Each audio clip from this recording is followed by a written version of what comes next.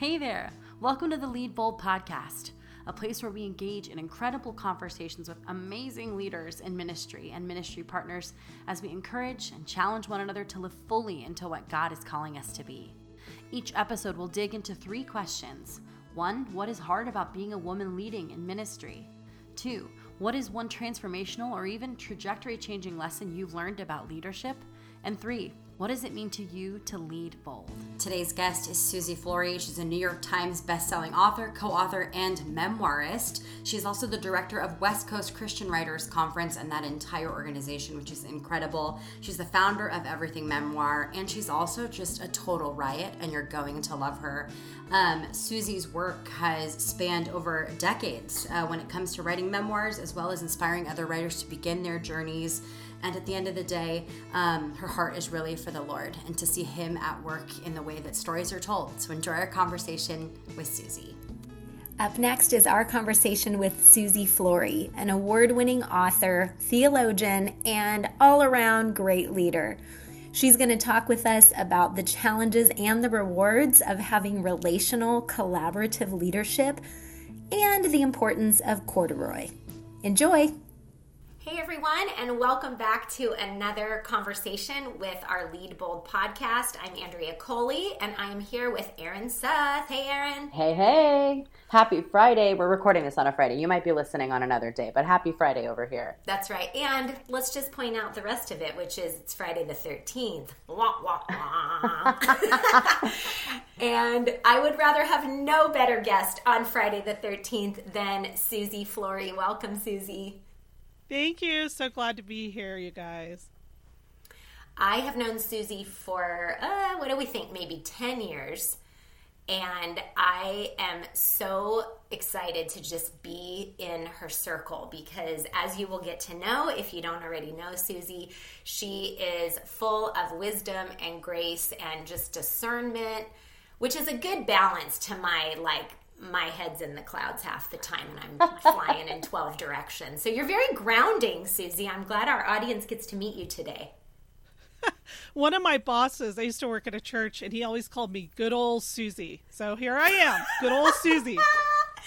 It sounds like a mixed compliment, doesn't it?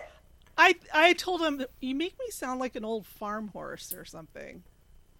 Yeah, like there's Susie. She's so predictable and dependable. No, I take that as a compliment coming from you, for sure. Well, no, I'm that's glad. awesome. I'm excited about our conversation today, and just excited to jump in. Erin, how are you doing? I'm doing great. It's so funny, actually, we both have an interesting connection to Susie. Susie, I've known you as a peer, but also I went to high school with your children, and your son and I are in the same graduating class. So I used to sit in all my high school classes with your son, and it's weird to kind of now recognize that, community, especially in ministry, doesn't really have an age. It's really cool to be able to now know you, as a peer and as a friend, as opposed to just my friend's mom, which is really cool. I love that. Erin, yeah, I would say at that school, it's a smaller school. It's like family. You grow up like family. So we're practically related, Erin. That's right. Happy Erin, to be. Did you start off by calling her Mrs. Flory and then you had to switch to Susie? Yeah, well, actually, the first time I was speaking at a conference, and Susie was also speaking there, and it was the first time that I was like, oh, hi. I felt like I was in a position where I could say Susie instead of Mrs. Flory, right, which is what I had said for years and years. But no, it was awesome, and it's so cool, like I said, to see that, the opportunity to be a community doesn't necessarily mean you have to be in the same age group, which is something churches do all the time, right? They kind of block us into people who are in our same stage of life, which has its merits, absolutely, at the right time. But I love the opportunity to connect with women heterogeneously and really get to understand their experience and their backgrounds. It's awesome. Yeah, I love that. You're an old soul, Erin, and I always was am. Too. So we have that in common. I love that. That's great. Yeah, and it's one of the things, too, with Lead Bold that I love about our community here is that we are in all different seasons of ministry and life and, what family looks like, what, kind of ministry we do. So, yeah, total affirmation on all those points.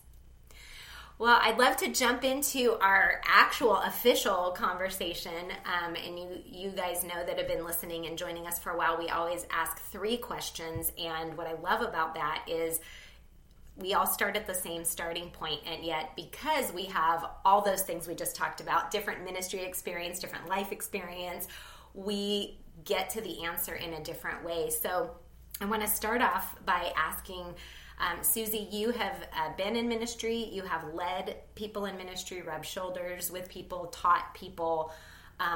You have been able to see from the inside and the outside about what is hard about being, in particularly, a woman who is leading in ministry. So could you just talk a little bit about what you have noticed and found to be difficult in some ways about that? So I grew up in a denomination, which shall remain unnamed here, where women were expected basically, I mean, really, as I look back on it, this seems crazy, but all women were expected to submit to all men.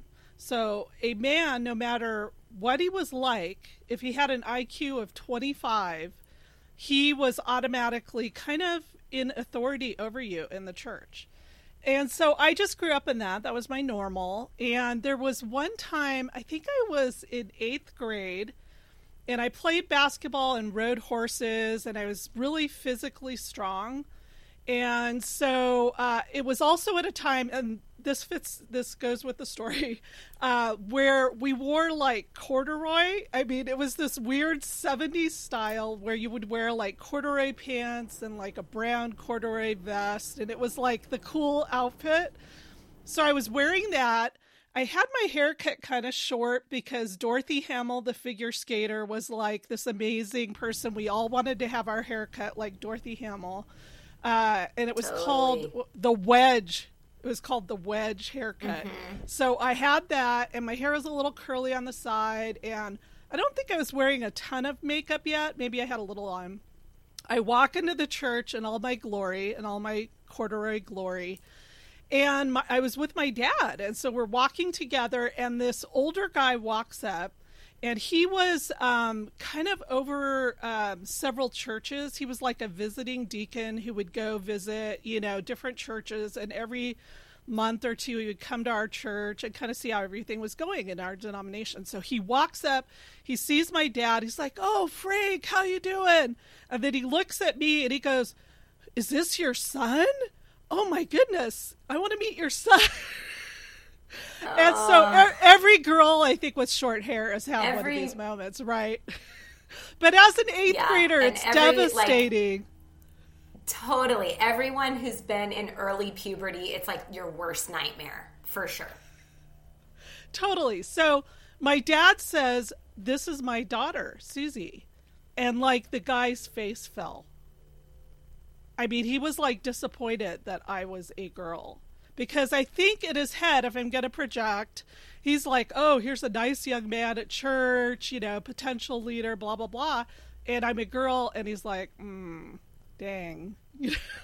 So it wasn't so much the fact of being called a boy, but that he was disappointed that I was a girl. And so that was kind of the journey that I went on, probably starting at that moment, because why would I even remember what I was wearing that day, Yeah, it really left a mark on you. It's funny, the things that stick in our memory, right? And so that you being able to remember so much about that moment of being so aware of what you were not.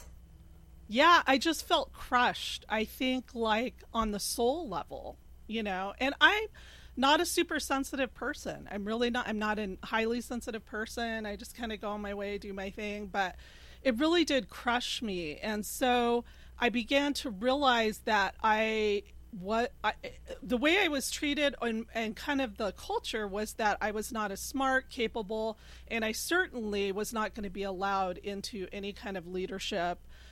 Seminary was not an option. You were just kind of excluded from so much where really you might have the giftings to move into those areas. So back then there was no such thing as a glass ceiling, I mean, nobody even used that term or anything like that. I just felt like I wasn't as good, or like I wasn't as worthy, or that I needed to hide all of these things that I felt were inside of me. So I have a question there. So, when we've talked to people who have that kind of a background, it seems like it goes one of two ways. Either it just feels normal because that's all you know, or from the get-go, it doesn't sit right with you and you're dealing with this tension of like, this doesn't seem right. What am I supposed to do about this? Where did you land on that? For me, it was my normal. And if you wanted to be a Christian in this culture, you had to accept it. And I wanted to be a Christian. I love God. I love the church. I love church people. I just was like so in love with God at different levels, in your walk with the Lord. And so I accepted it and I lived it out, and I also supported it, I would say. There was this one moment where my husband came from a different denomination where there were some women in, some parts of leadership. And his church had a woman come and become a pastor. She wasn't senior pastor, but she was a pastor. It was in Oakland, California. And I remember thinking, oh, I would never want to go to that church with a woman preaching. Yeah. So as much anger or, feelings I have about all of this now, I should be mad at myself too, because I was part of that system. Well, and I think too, though, for me anyway, because same for me, like I just thought that was the right way to view it all. And it helps me also have some more grace with people who are on a different place on the journey. Because, there's women much older than I am that are just now kind of entering those tough questions, almost questions they never realized they had. And really just being able to recognize that we're all in different places on the journey, and kind of looking back at younger Susie and having grace with her, right? Yeah, I was just trying to be a good Christian. And I really think that's what is probably the majority. I can't speak for everybody, but that's what it seems like from the outside that people feel. And it wasn't until I started writing and speaking and going to other churches that felt differently or just operated differently. It just sort of opened my eyes in a lot of ways. So it's just really experiential for me. And then, yes, I started reading and studying and learning and things like that about what the Bible said and how things are interpreted. But really, it was seeing gifted women, which you see in Lead Bold, which is one reason I love it so much, but seeing gifted women use their gifts and being allowed to use them and people cheering them on, which was kind of mind-blowing for me. Yeah, so when you look back, like, are you still processing that whole story for yourself? Yeah, I totally am, because I am still part of, the church. And so the church in America, especially, and in certain, churches and denominations, this is still a lot of people are still working through this or not working on it at all. So I am still processing, and I've been on kind of my word for the year last year. I do a word for the year like people do, was forgiveness. And so I have several people I need to forgive, not just over this, but, a family member, a person who did something, whatever. And so I wrote down their initials in my little journal where I write this stuff. And, some of it was some leaders I had known in the church who I felt had, I don't want to say held me back, but not opened the door to let me use my gifts, not encouraged me, and in some cases, very intentionally and hurtfully. And so I started out on this journey of forgiveness, and I thought I just have to get to the point where I forgive, and then I'm done. That's how it works. Yeah, that's definitely how it works. It's like I'm a plant. An optimist. You just plant this is what and you ignore it, and it's fine. It's going to thrive. You just check it off. I have forgiven this person. Check. And I realized it doesn't work that way. It is probably going to be lifelong and something that is intentional. And I think really only through the Holy Spirit kind of, working through you, because really I'd like to stay mad at them. I would like to just be mad.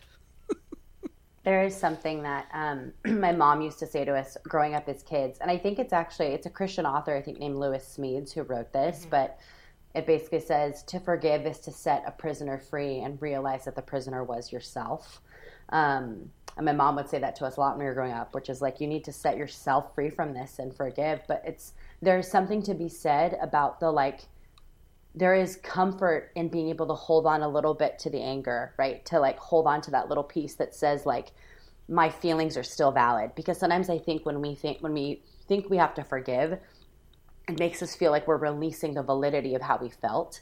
And the truth is that's obviously not the case, but sometimes that's how it feels. And so I can imagine, exponentially when it's something that's kind of over a long amount of time, like when we look at the church as a whole, that kind of holistic forgiveness of where things were and the perspective of where they are. I think sometimes it's scary to forgive because it may feel like you're almost opening your hand to how valid your feelings were, if that makes sense. Yeah, and there's a righteous anger. I mean, God certainly, has gotten angry and gets angry, but he doesn't hold on to it, right? It's like he's angry, he acts, things happen, and then God is love. And so just seeing, that it's not a sin to be angry. I think anger has propelled me to write and to speak and to do a lot of things I do, but not to sit in that anger and feed it. That's where sin creeps in, is where you feed it. Yeah, I think it's such an important part of the process to be thinking intentionally about forgiveness. I think that in addition to wanting to hold on to that anger, I think there's another kind of response, which is just to move on and I'm not a part of that structure anymore. I'm not, I've quote unquote moved past it, and I'm just going to do what I feel called to do and live in that freedom without even taking the time to really explore where were those wounds and how did they affect me and whose hand were they by or whose mouth were they by, and being able to set aside some focus toward forgiveness. It's not something I've really thought about in that particular way when it comes to this journey. I really love that perspective, and it's important. There's also a revenge motivation that can happen too. As you move on, like you were saying, Andrea, you can say, I'm going to show them what a woman can do. And maybe there's a part of that that's healthy, right? You're determined, you're energetic, you want to change things. But it can also be, I'm going to show you what I can do, and I hope you feel bad and sad and wish I was still there. It's crazy how that happens. And it's like your motivation becomes revengeful. And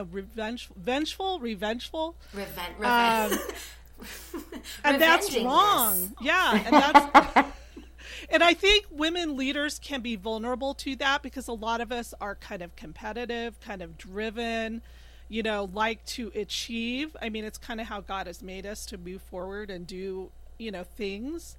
And so this revenge can sort of creep in too. So that's something I've become aware of and tried to guard against as much as I can. Yeah, it's a really good thing to point out because it's a fine line, right? And it is so internal. Nobody really knows if I'm feeling that inside. What harm does it do? But what's ironic is on the flip side of it, on the good side of it, like you mentioned, if you are like, I'm going to do this thing, I'm going to live to my full potential, and not that I'm going to show them, but I'm going to do this because I get to. What's ironic to me about that is so often the conversation doesn't necessarily change minds. It's the seeing God work through a woman at a level or in a way that your theology isn't matching up with. And so what do you do with that? And I think that's a lot of the ways that I think that the Spirit starts to kind of soften someone's heart to even ask, again, those questions, Yeah, because really, who wants to follow an angry, vengeful, bitter leader? You just don't want to. It doesn't work on any level, and it's bad for you. So yeah. No, that is good. That's good. Well, not that I wouldn't want to talk about this forever because we have probably so many more things we could say. But as you think about your journey and your experience, in particular, moving on to kind of our second question, what is something that was a big lesson for you and maybe even shifted, the way that you approach ministry, leadership, those kinds of things? Can we talk about that a little bit? So when I was kind of coming up in the church, and even in early days of any leadership that I was involved in, it was very hierarchical. If you look at sort of the old org charts for corporations, and a lot of them are still this way, and churches can look like this, and nonprofits, there's like one person at the top, then there's two people, and then it's like this pyramid, right? It's kind of like looking at an Amway chart too, or Avon chart, where you're trying to get all your salespeople, or LuLaRoe, whatever. No offense to LuLaRoe, I have leggings. But there's a hierarchy, right? And we see this all the time in my yard. We have a flock of free range chickens, and Sheldon the rooster is the boss, and then he has a boss lady, and then he has a group of favorites, and then there's sort of the outcasts. Well, isn't that where the whole phrase pecking order came from? From chickens, totally. Right? Okay, so and you're seeing it lived out. It's so true. And also he has, he's a fighting rooster. Teddy rescued him out of East Oakland. And he's got like these spurs, literally they're like 4 inches long. So, you don't want to mess with Sheldon. And so that's what I thought kind of like leadership was like. Like you fight your way up, because I am sort of, a fighter that way. You fight your way up, you get at the top, and then you get to make things look like you think they should. And my big revelation was I took over a writers' conference about 6 years ago. I asked 4 friends to do it with me. A pastor was retiring, needed to pass it on. And we took it together as a group of friends with pre-existing friendships. And so it just organically, not because I designed it or anybody did, but it was like 5 people leading together as a team. And we were friends, and we laughed, and we had fun, and we did silly things. Eventually we created like this donut wall at our conference, and, we would pose with the cow because, just fun things. And it really revolutionized my idea of how an organization could be organized. It doesn't have to look like, a brawling chicken yard. Probably a year or two ago, Susie, you shared with me your org chart, and I'm doing air quotes even though nobody can see me, which I would love for you to describe what it looks like to people, because instead of, like you said, the pyramid shape, it has a whole different shape. Can you tell us? And I think that represents what you're talking about. Yeah, it's clusters. So I'm trying to think what it would look like, but it's like 4 or 5 clusters of circles, and the center circle, instead of being a boss, is the mission of that part of the organization. So this is the thing everyone's working on, and then the circle is around it, almost like maybe like you're sitting at a round table, and then there's seats around it. That's what these clusters look like, and that's our org chart. It took me about a year to do that, with input and talking to people and working through it. I could not do the pyramid thing. I just couldn't make it work. And so people are in positions based on leadership ability, whether they want to lead, what experience, things like that. And everyone gets a voice.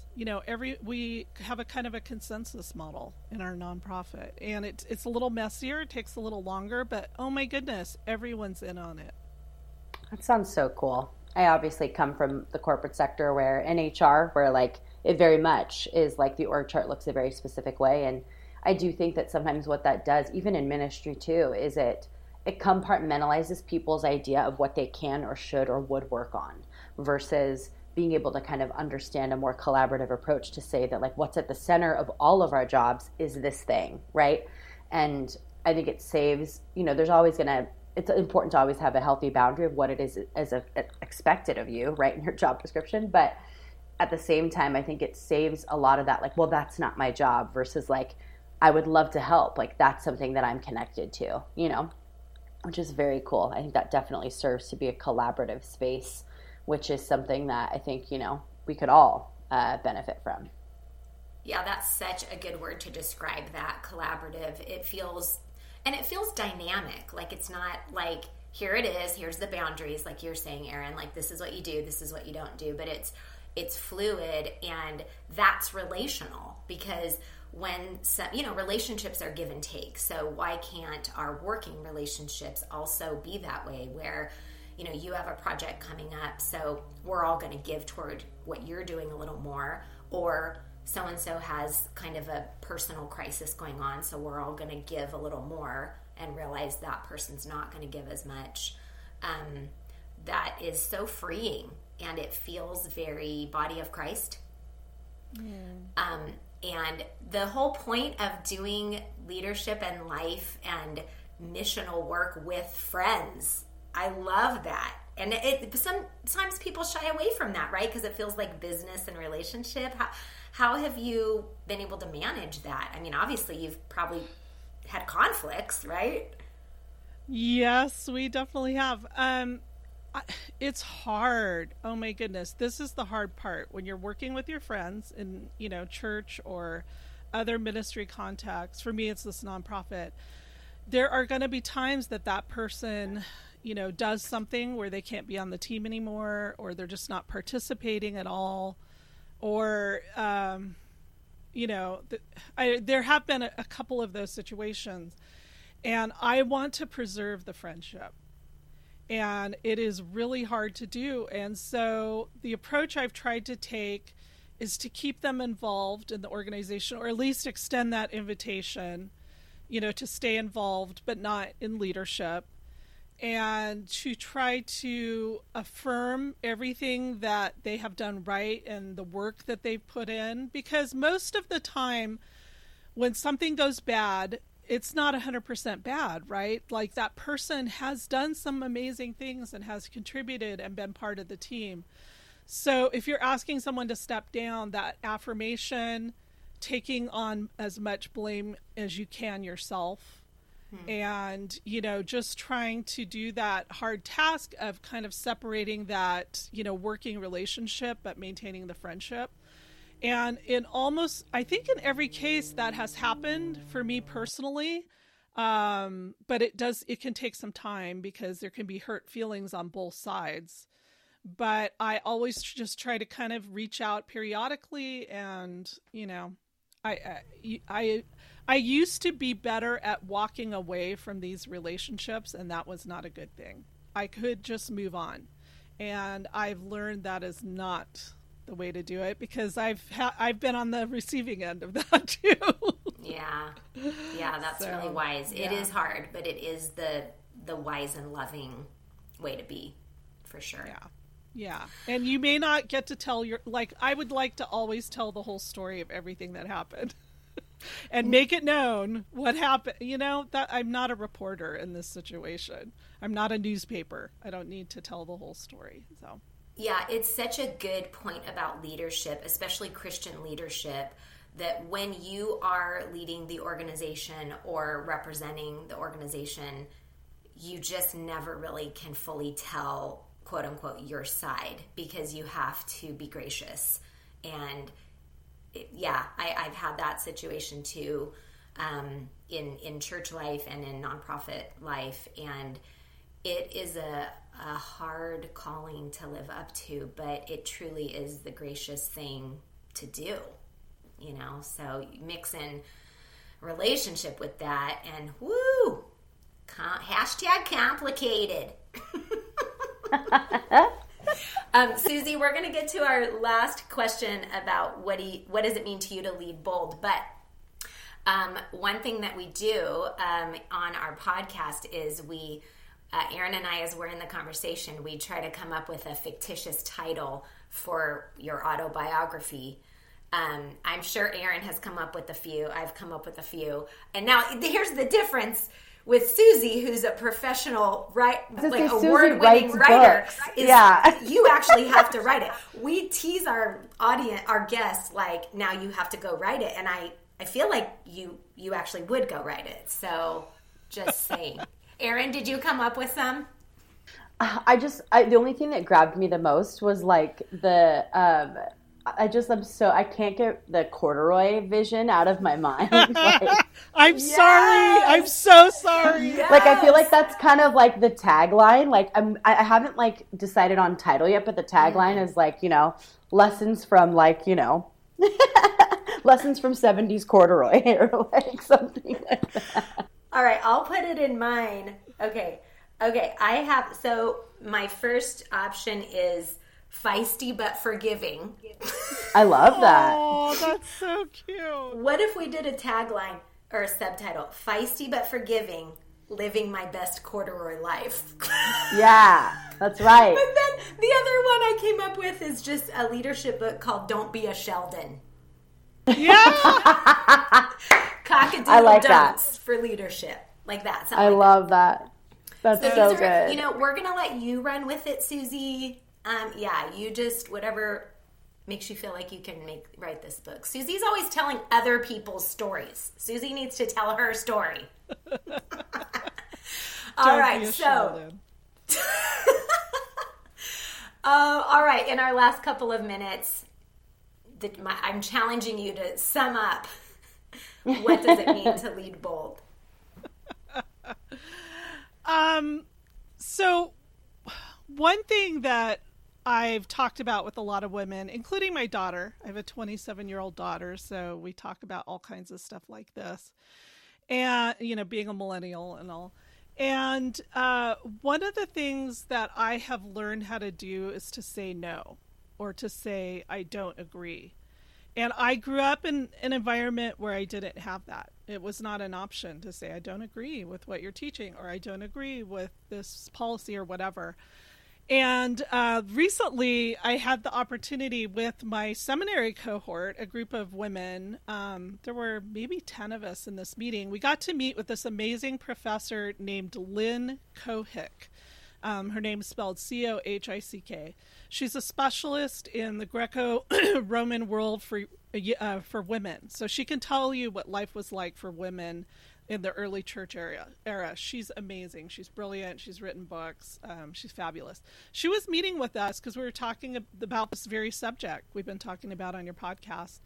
And she was telling us that when she was getting ready to go to school and get her PhD, her pastor wouldn't let her teach a Bible study. She could only teach 12 and under at her church. So here she is, like this off the charts person, and he wouldn't let her teach. And she said to him, I don't accept that.